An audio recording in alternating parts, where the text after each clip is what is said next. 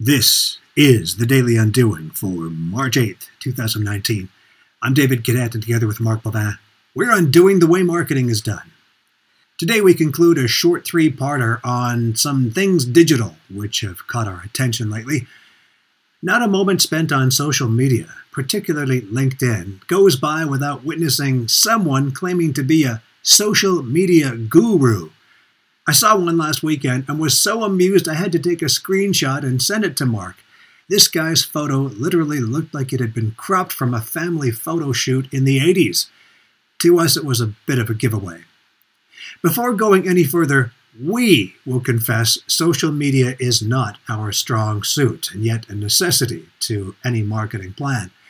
Even with our clients, when they start asking us to fix their social media, we quickly put up the timeout symbol and go over again with them what we hope to achieve. And social media fixing is not one of them. We work from the value proposition forward, as in, what problem are you solving? And then essentially work our way with our clients through every aspect of marketing, including social media. But at that moment, we're more inclined to bring in an authentic social media specialist or strategist.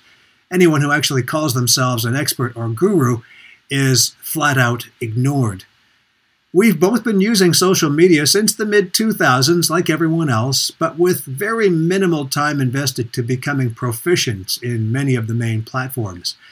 We, like many of the clients we deal with, treat social media like a business necessity, but have not invested the time to become specialists in any of them.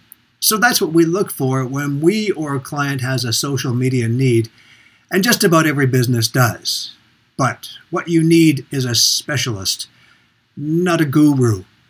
That specialist will have learned over time through the same errors and assumptions you have made that attracting a reasonable number of people with whom you can engage and eventually convert to clients is hard work, not a magic wand. But they will have committed the trial and error time to determine their own algorithms, their own strategies and tactics, their own secrets.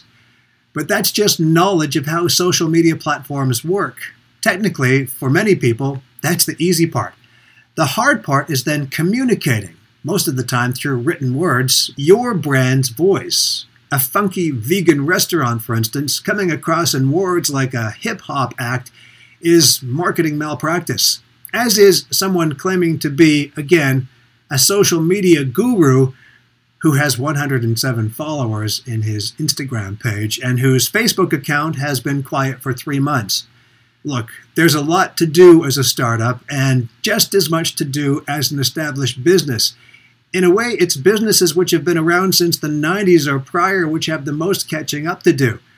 We've viewed thousands of social media specialist websites over the years, and here's a bit of a mashup of do's and don'ts when looking to address the social media aspect of your business by bringing in someone else.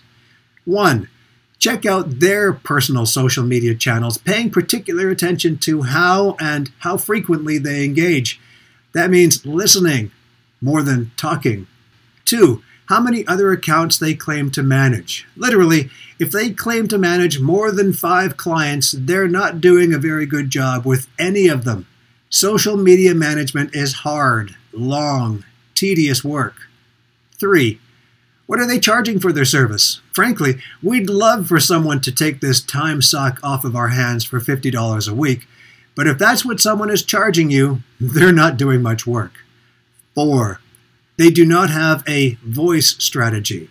Okay, this is our little stake in the sand. However, with the explosive rise of voice first and voice assist, any social media expert should be aware of and prepared to execute a podcast or flash briefing strategy.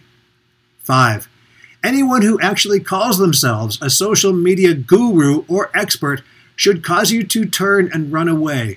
It's neither a meaningful, differentiating, nor possible claim.